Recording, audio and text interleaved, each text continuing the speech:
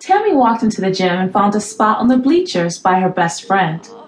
It was a dreary turnout, and she felt almost embarrassed to have to sit on the side of her school team, the Moreland Buccaneers.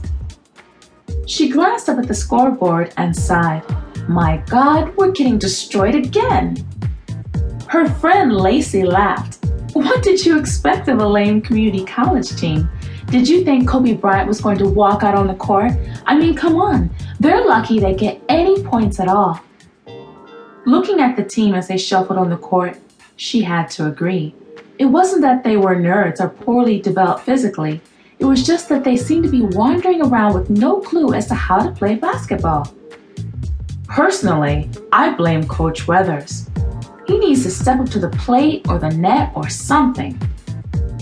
Lacey shrugged. "Whatever. Look, I hope you don't mind, but I have a huge test tomorrow in econ class, and I really need to study. Do you mind if I go ahead?" Tammy did mind, but she understood. "Sure. I'll see you tomorrow for lunch."